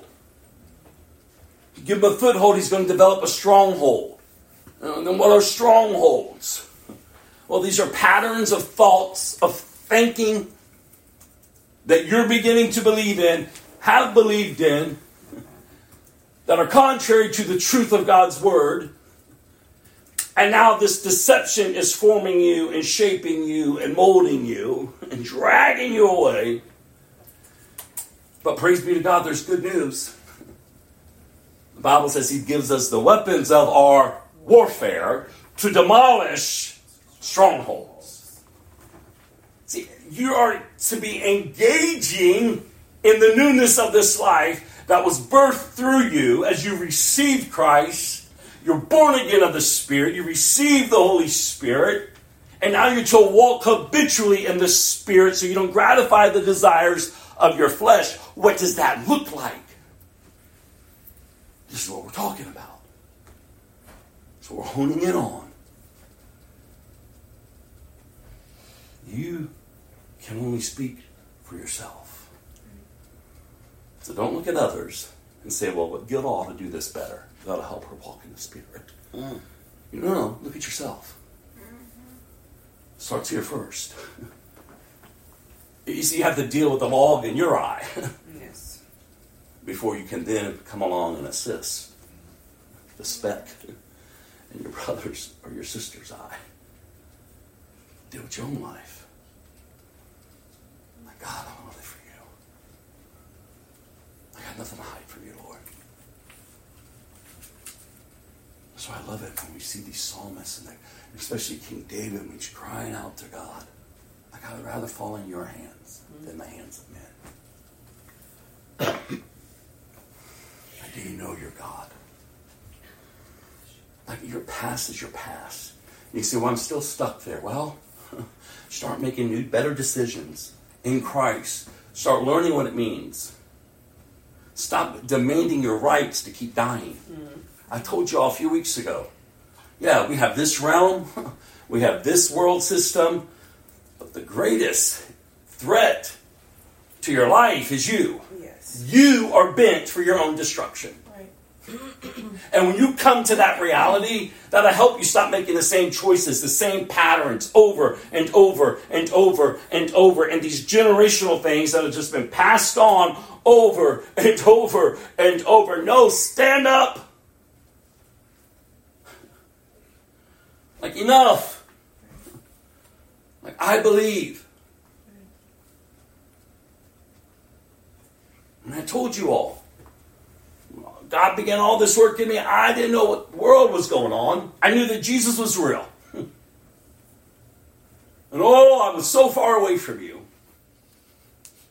And then somehow I found myself in a conference. I don't know how I got myself there. Why I was sitting there with my gay lover and his sister. I got no clue why we were there that evening. But it was ordained by God. And that preacher got out there on that platform. And I'll never forget, she stepped towards that podium. She stepped back. And I remember being on the balcony going, what kind of nonsense is this? The place was packed. I said, Lord, what? And then she came back, and I'll never forget. She said, I can't preach. I can't teach what I came here for this conference. I don't know if what I'm going to say is just for one person, or if it's for many. But I've got to be obedient. And she began to read my tea. She began to tell these people about my life. Like, what? It just wasn't me. It was for others. But in that moment, I got angry. Who set me up? What kind of sorcery is this? What kind of witchcraft? What is this going on here? But the more that she was sharing, the more that she was speaking, like, that truth was just piercing my heart, as it should yours. Right. And when she said, come down here and repent, give your lives to Jesus, totally surrender to him. Oh, up I went, and Rich's arm grabbed me and pulled me back down. Where are you going? I'm going to Jesus. And I ran down from that balcony to that altar and collapsed. God, I don't know what I'm doing. You've done something in me. You've awakened me to truth. I just want you, Jesus. God, I don't want to be a sinner. I don't want to continue down this path that I'm on. I don't know any other way to live. But God, please, you're revealing yourself to me. And when I got up from there, those teaching tapes, right there, I was taking everything I can get my hand on. Dying to live. Trophies of God's grace. Get a grip. These powerful lessons. The battlefield is the mind. I got my first Bible from there. It was the Amplified Bible. And I say that jokingly because that's what I was memorizing. So I remember going to my first church service going, that preacher's not preaching everything this word is saying. What's wrong? And I finally had to go to him and be like, why are you missing words? He said, what are you talking about? And then he laughed. He was like, oh, no, that's the Amplified Bible. Because that's what you're memorizing? I'm like, yes. He was like, that's great. But then he started talking to me about all the different translations. I was like, oh, wow, that's awesome. But I say all that because I needed to be equipped. But life wasn't easy. There were many days I told y'all I was in a corner. And all I could say is Jesus. Jesus. There was weeks, right, Gilda? I didn't even talk. I just didn't know how to live. But Jesus, I don't know what you're doing. And maybe, again, it's not for everyone. But what is for everyone is salvation. Have you got to that place that you know that apart from him, you're just rebellion. Just rebellious. You deserve his wrath.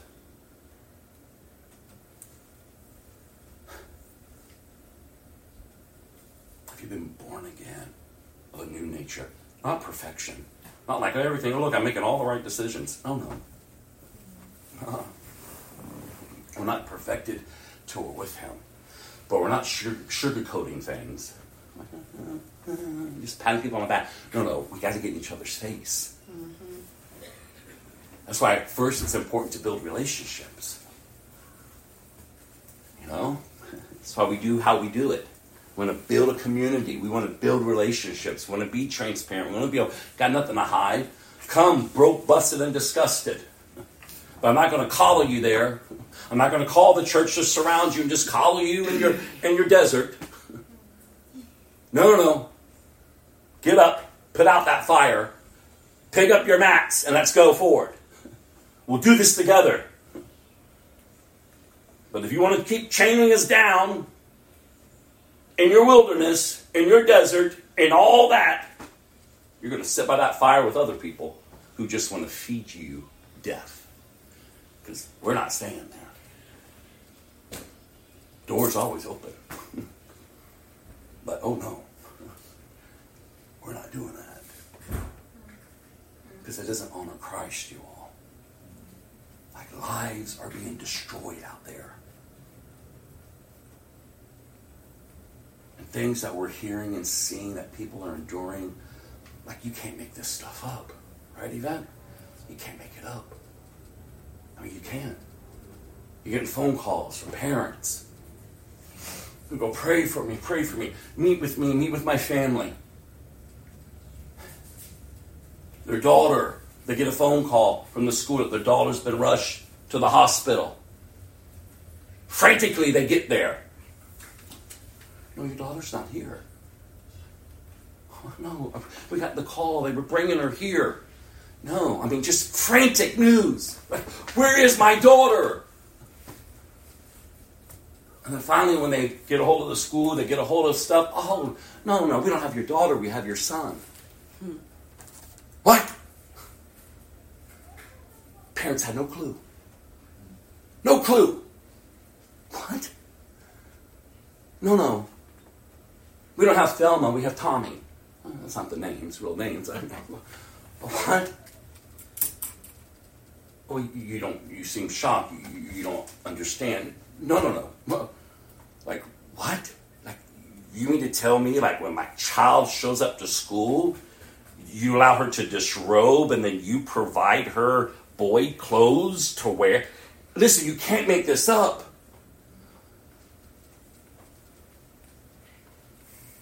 What's going on in marriages? What's going on in families? What's going on with addictions? What's going on with just chaos out there?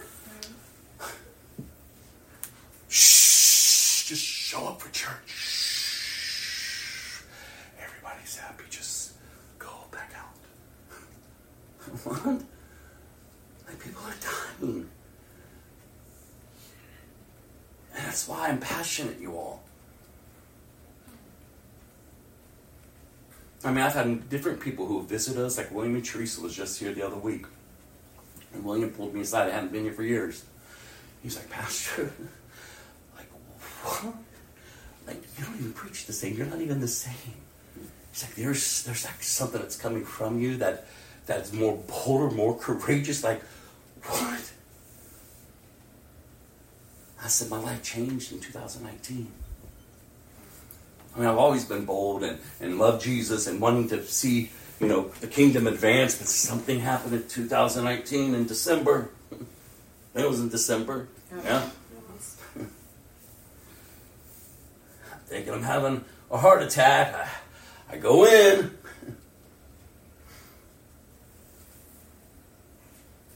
They put me through all these tests. And they get nervous touching me because of my vasovagal issue.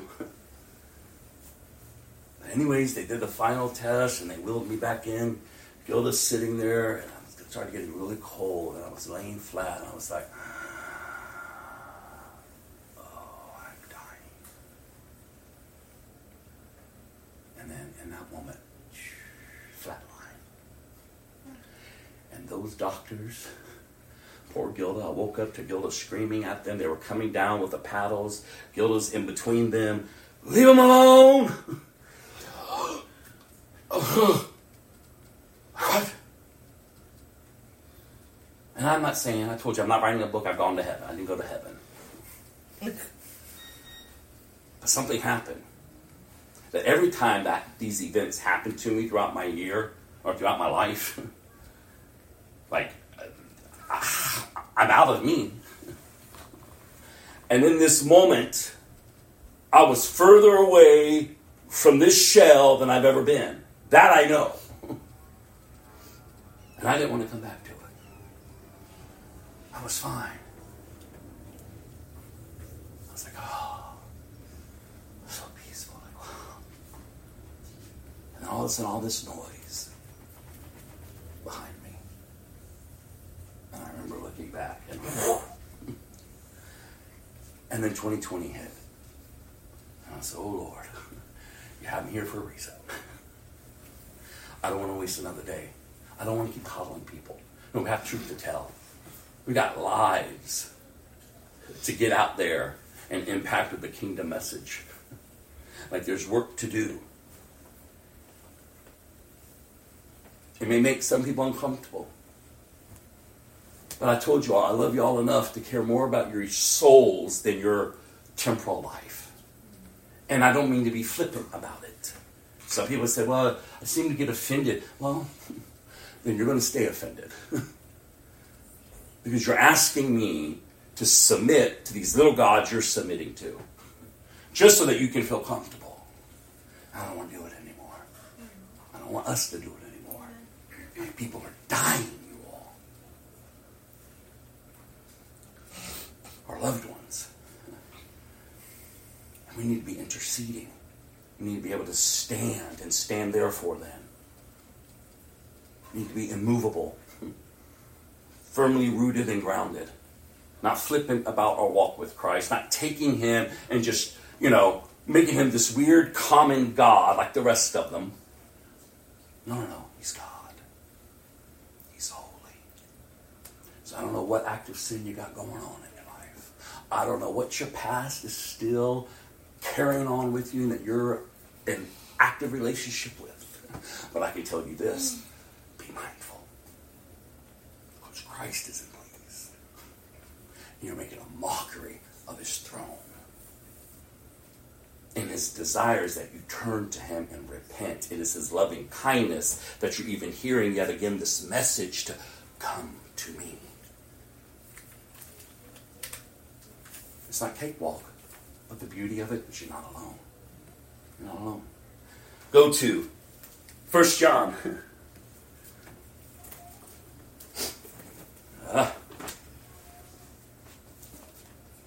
Jesus, thank you, Lord. 1 John, verse 5. Oh, man. And then we're going to read through chapter 2, verse 6.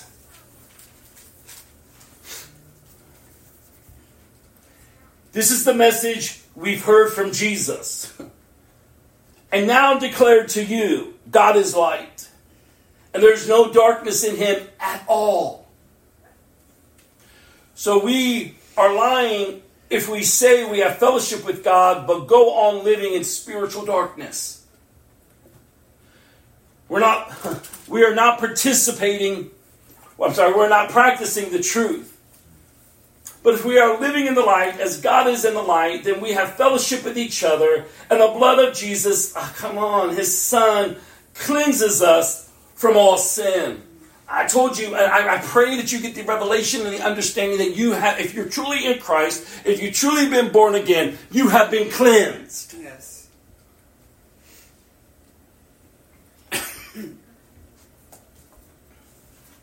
Don't stay shackled. If you truly have repented, not a flippant repentance. Oh, sorry I got called. Oh, yeah, life's going bad, so I'm sorry, God. Here I am again. Blah, blah, blah. And it's this weird thing that we do. No, genuine repentance.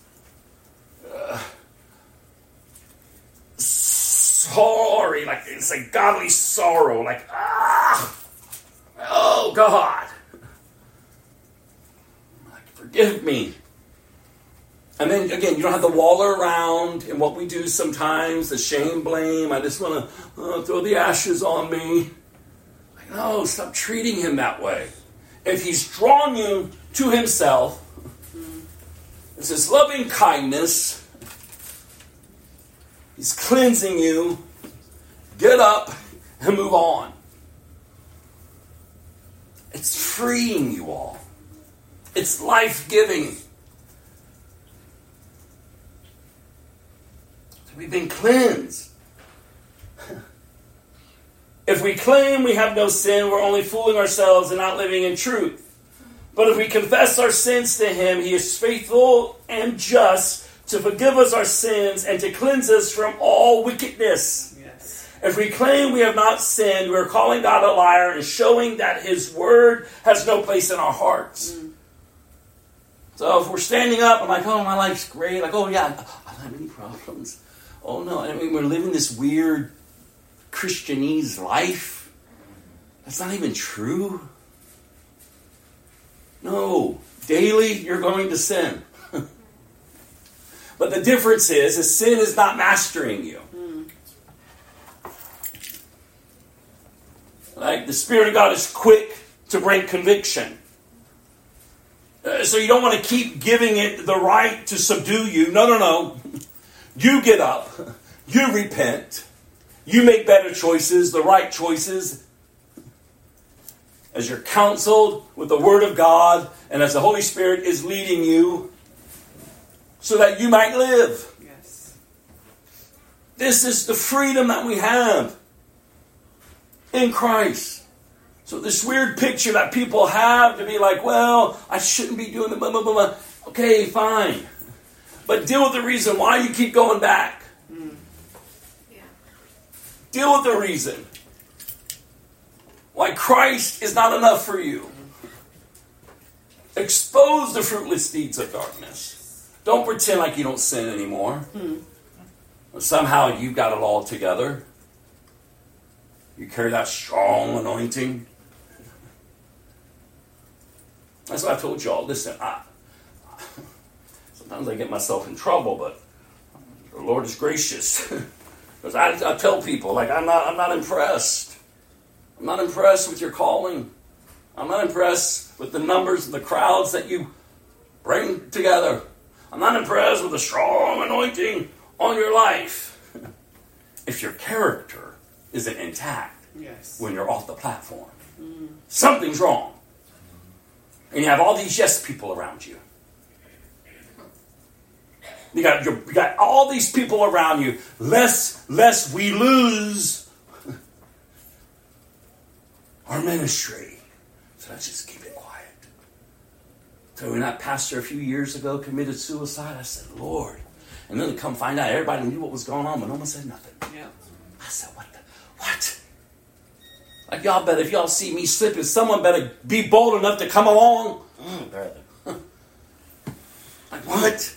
What are we doing? Yeah. People controlling. Like, what?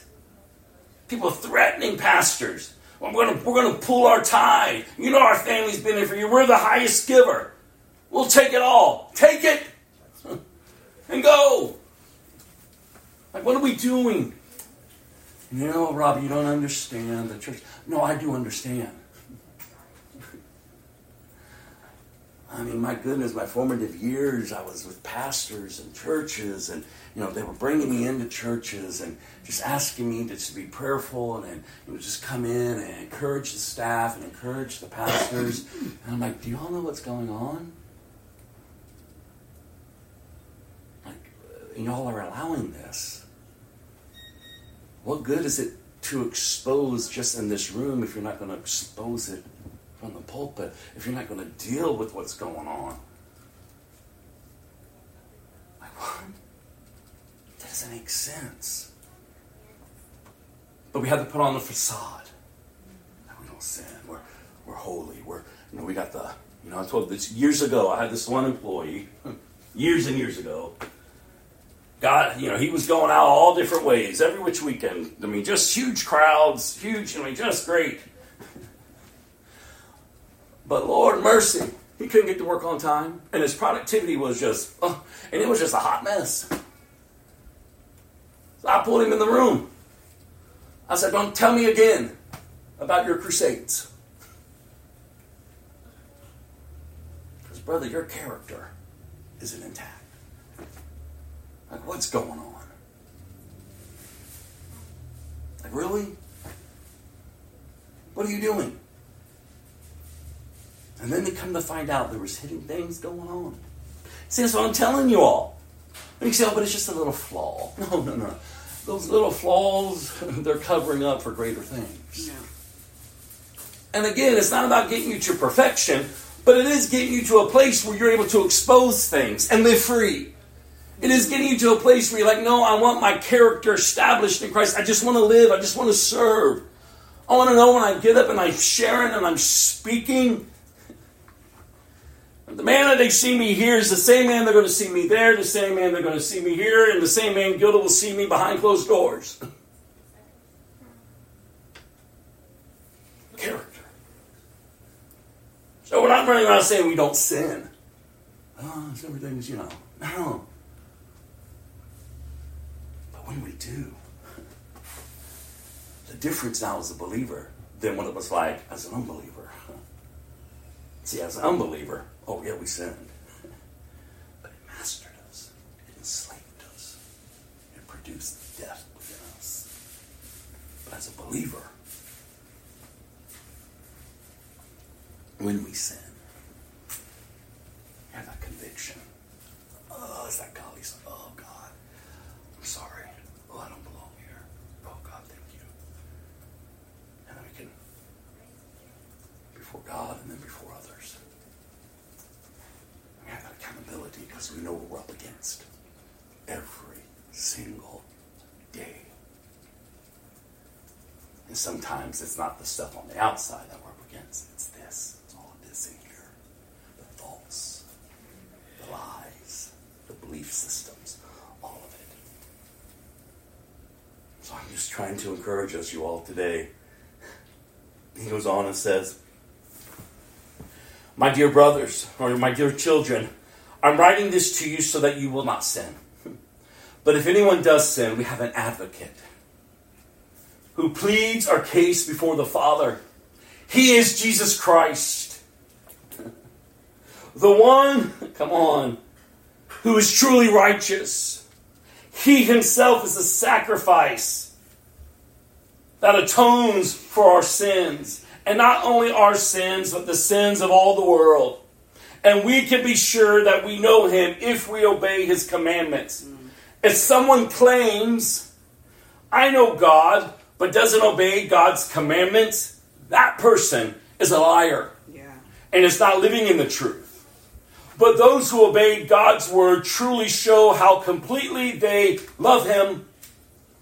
That is how we know we are living in him. Those who say they live, oh Jesus, those who say they live in God, here's your standard, you all, should live their lives as Jesus did. What? Yeah. Boom. The gauntlet's thrown down. God has just dropped the mic. There you go. And the beauty of it is he's not expecting us to do it in and of ourselves, in and of our own strength, in and of our own person, in and of our own nature. No. That's why that nature is put to death. Yeah. That's why we're to consider ourselves dead but alive in Christ. That's when you tell your old self, oh, I see you, but let me remind you, I've nailed you to his cross. That's where it's crucified there. It's passions, your desires, it's on his cross. See, I don't know how you're speaking to yourself. I don't know what you're doing throughout your days. But I can tell you this, you better be warring. You better be getting up. You better be alert. Being steadfast, immovable. And it's nothing of you, it's all of him. So as his son, I can come to him, and I can boldly come to him. Oh, Father. And I can lay it all out before him. He knows the very words I'm about to say. He knows me so intimately as he does you all. He's acquainted with me. He knows me. I have nothing to hide. That's why I build fellowships, that's why I build relationships. I have nothing to hide. I have nothing to hide. What's there to hide? I know what darkness is. I know the power of darkness. I know what it does. So get up from it. If y'all don't know truly Jesus, I'm not sure what's holding you back. Run down. Come to Jesus. He's the one that begins this. He's the one that finishes it. I mean, you can be excited about Jesus. You don't have to be embarrassed about Jesus. You don't have to be, because they're spinning that.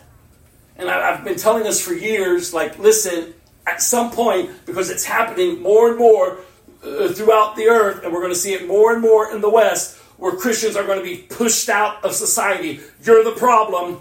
You're the problem. You're the ones who hate. So the response to that, most Christians seem to be doing is, let's deconstruct. Let's figure out how we can adapt to this. Oh no.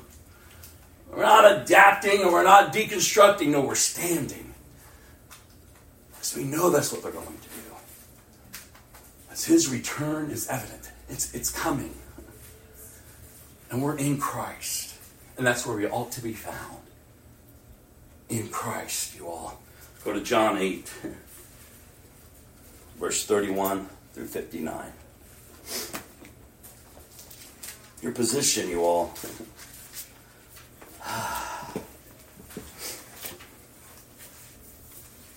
John chapter 8, verse 31.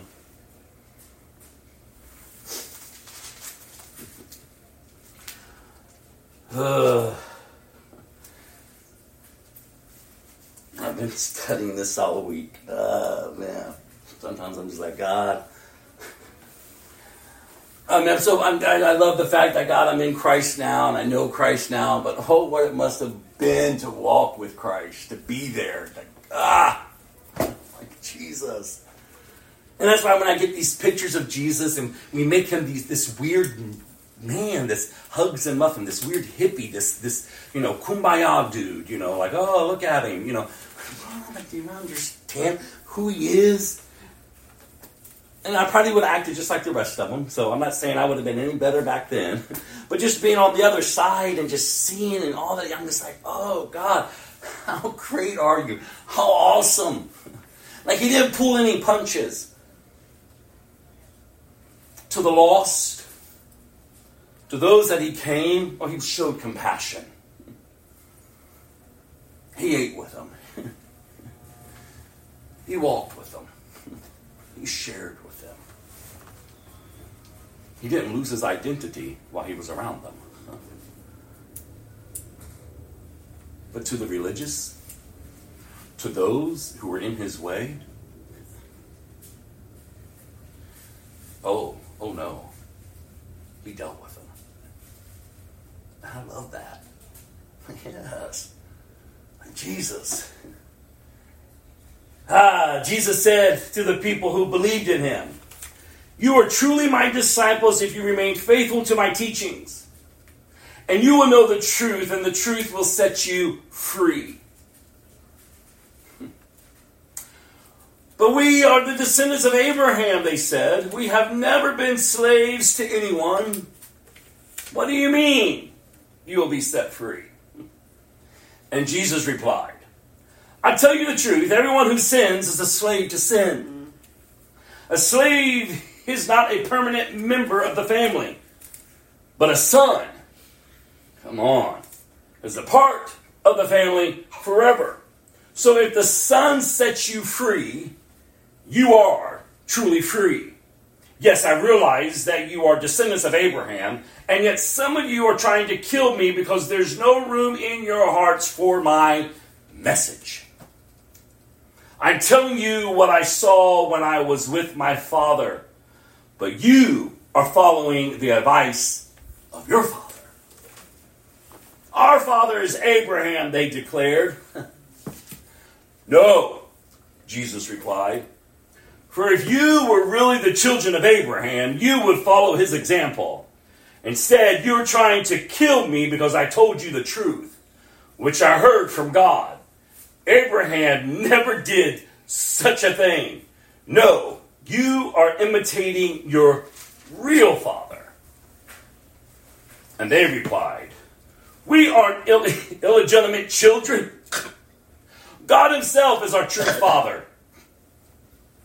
And Jesus told them, if God were your father, you would love me, because I have come to you from God. I'm not here on my own, but he sent me. Why can't you understand what I am saying? It is because you can't even hear me. Oh, Jesus. For you are the children of your father, the devil. And you love to do evil things he does. He was a murderer from the beginning. He has always hated the truth because there is no truth in him. When he lies, it is consistent with his character. For he is a liar and the father of lies. So when I tell you the truth, you just naturally don't believe me. Which of you can truthfully accuse me of sin? And since I'm telling you the truth, why don't you believe me? Anyone who belongs to God listens gladly to the words of God. But you don't listen because you don't belong to God. The people retorted, you Samaritan devil! Didn't we say all along that you were possessed by a demon? Or by a demon? No, Jesus said. I have no demon in me. For I honor my Father, and you dishonor me. And though I have no wish to glorify myself, God is going to glorify me. He is the true judge. I tell you the truth, anyone who obeys my teaching will never die. The people said, now we know you are possessed by a demon. Even Abraham and the prophets died. But you say, anyone who obeys my teaching will never die. Are you greater than our father Abraham? He died, and so did the prophets. Who do you think you are? And Jesus answered, if I want glory for myself, it doesn't count. But it is my Father who will glorify me. You say he is our God, but you don't even know him. I know him. If I said otherwise, I would be as great a liar as you. But I do know him and obey him. Your father Abraham rejoiced as he looked forward to my coming. Yes, Jesus. He saw it and was glad. The people said, you aren't even 50 years old. How can you say you have seen Abraham? And Jesus answered, I tell you the truth. Before Abraham was even born, I am. At that point, they picked up stones to throw at him. But Jesus was hidden from them and left the temple. Now listen, you all. Man, that doesn't get you excited about your faith in Christ. Not about you, but about Jesus. He didn't mince words, you all. He sets the captives free. What he begins, he finishes. He's very direct with the powers of darkness in the religious world system and even our own rebellious self. He is who he is. And he came to glorify the Father. And through him, man, God has brought forth a people of God. That from the beginning all the way to the end, God's plan and God's purpose, that he will have a people. That he would be their God.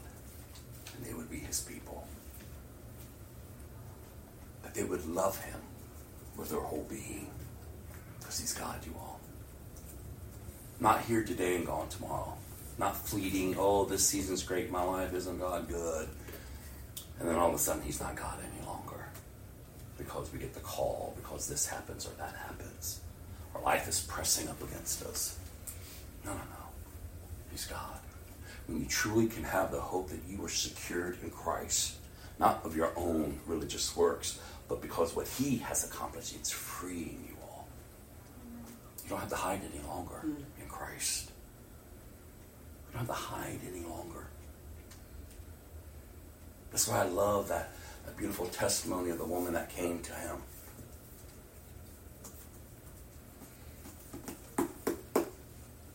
And he tells her, no, I've come to feed the people of Israel. She says, oh, don't even the dogs get the crumbs? I said, yes. And even Jesus responded to her like, oh, faith. Like he calls us to believe, you all. He doesn't make it easy. Doesn't make it easy. But what he does is makes a way through him. That's where we're going to end today. And so I do hope that you're encouraged. Encouraged for your own life. And then encouraged to get out there and to burn bright for others. To get beyond where you've been and get to where you're going. To live differently. To think differently. To act differently.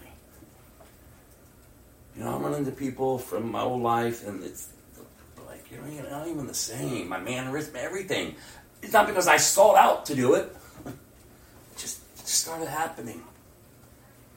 And when I talk about that old man, it's like he's dead. Like I remember, but it's dead. And that's my hope for all of us. Is that you're reckoning yourself dead, but alive in Christ. Yes. Because it's not by might, nor by power, but it's by his Spirit in and through us. He loves us. He's called us out. There's work to do, you all, for the kingdom. Amen. We're to be effective laborers. Yeah, we need to be praying to the Lord of the harvest, but for goodness sakes, a lot of times we're doing a lot of praying, but we're not doing a lot of moving. Oh, Lord, send someone. Well, he's sending you. So we just gotta respond, you all. We just gotta respond. These are exciting times. These are exciting times. I mean, goodness gracious. And to know that you were purposely placed for this time. Yes. Not an accident. You were purposely placed for this. To bear his image. Like, what? Just sit on that. Be like, what does that look like? What does that mean? To take the word of God and place it over your life. And when you see the areas of your life that aren't in line, okay, Lord, you've revealed this to me. Work it in me, Father. Like, I want to be able to lay it down. I don't want to keep picking it back up. Help me, Holy Spirit, to take thoughts captive. Help me to get up from the cycle that I just keep finding myself in. I just keep making excuses to be in. Like, no, I don't have to live a defeated life. And it's not that I'm trying to change my outward circumstances. Then I'm okay. No. I want this in here to change. Because maybe this never changes. And I've had to say that to people over the years. Like, I'm not offering you a way out of your circumstances. Because one of your circumstances never change. Is he still God? Because he's changing you in it. And then I'll leave you with just a reminder. My favorite reminder, if you've been around here long enough, about those women in India. All right? I think about them all the time. I pray about them all the time. It's the best testimony. One of my favorite testimonies. I've got multiple ones. One of my favorites. I mean, they live in the dump. Like, in the class and the environment of India. And like, they're down. I mean, they're like, there's no hope. You're never getting out. You got nothing. You're never climbing out of this. But these missionaries go in to the dump and begin to share Jesus. And they got so many gods over there. And these women are getting saved in the dump. Like, when I tell you, I wish I could show you the picture. Like, they live under trash. They burrow out and they set up their homes. They give their lives to Jesus. The missionaries leave. These women are so empowered by the Holy Spirit. Their lives begin to change. And they begin to take the filth that they're in. They begin to clean it up. Come on, brother. And these other women in the community are like, what are they doing? What's going on? And all of a sudden their lives are different. They're walking differently. They're out in the community differently. Their trash, their heap looks presentable. Like, all of a sudden, they're not looking to climb out. Oh no, keep us in, because there's work to be done. We got to reach our other sisters. I mean, when you hear these women speak, you're just like, what? Yeah. And then when the missionaries go back and they see what's in the dumps in India, the church is on fire. I'm like, Jesus, yes. Only Jesus. The world, the government, everything around them can tell them you're still of no value. You're nothing. You're never going to be nothing. But their lives have changed. And then not only that, a lot of them are suffering intense persecutions and beatings. Yeah. Because they don't follow the other gods. Mm. And yet, the testimony was they would crawl back to their little place. And you can hear them worshiping God. And I'm like, and we crumble. Because we're behind on electric bill. Oh God, my life's all apart. Whatever's going on in our life. We just crumble. I'm like, come on, no, come on. We got to get up. We got to get up. So I just want to leave you with that. Just want to inspire you all. I don't know what's going to be ahead of you this week. Oh, but stand. And stand there for them, you all. Yes. I'm going to close this with this last song of worship, and then I'll close this in prayer. Yes. Oh, thank you, Lord.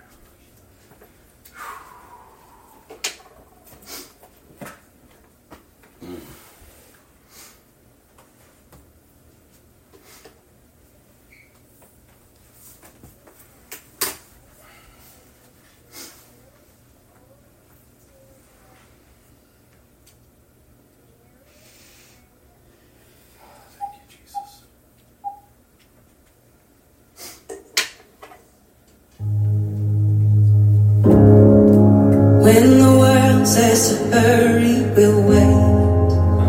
We'll wait on the Lord. Yes, God. When it looks like a window is closing, God, you open the door. When the world says we gotta try harder, you give us your rest. Not ashamed to be fully dependent on the great I am. Not by might, nor by power, only by your spirit. Not by struggle or by striving, only by Holy Spirit. Not by might, nor by power, only by your spirit. Not by struggle or by striving, only by Holy Spirit.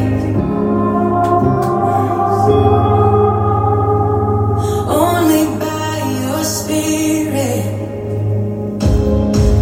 No, we don't have to chase after healing, just the healer himself.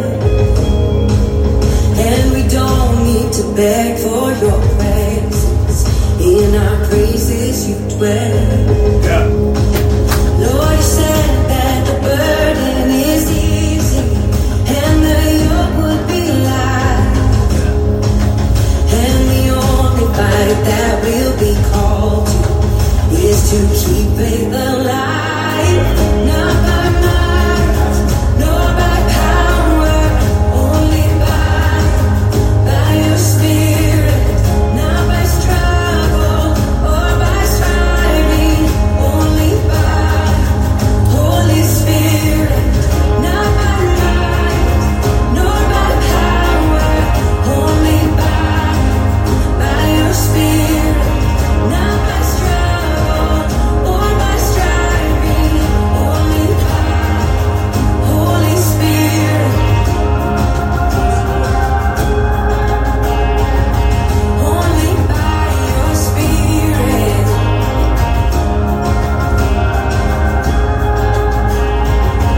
Only by your spirit.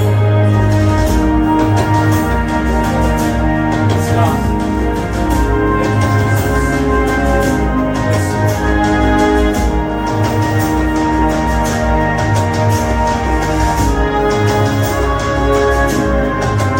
No, I don't need to muster up some kind of strength, 'cause you are the author, perfecter of faith. The spirit of him who defeated the grave is alive in me. No, I don't need to muster up some kind of strength, 'cause you are the author, perfecter of faith. The spirit of him who defeated the grave is alive in me.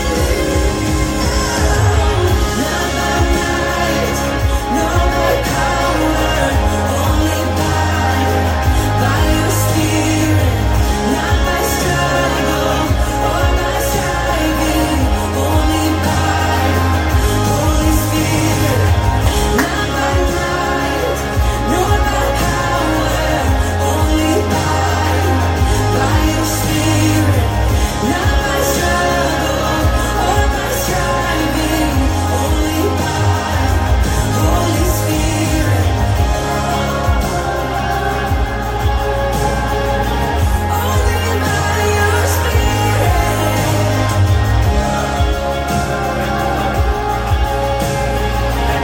Only by your spirit.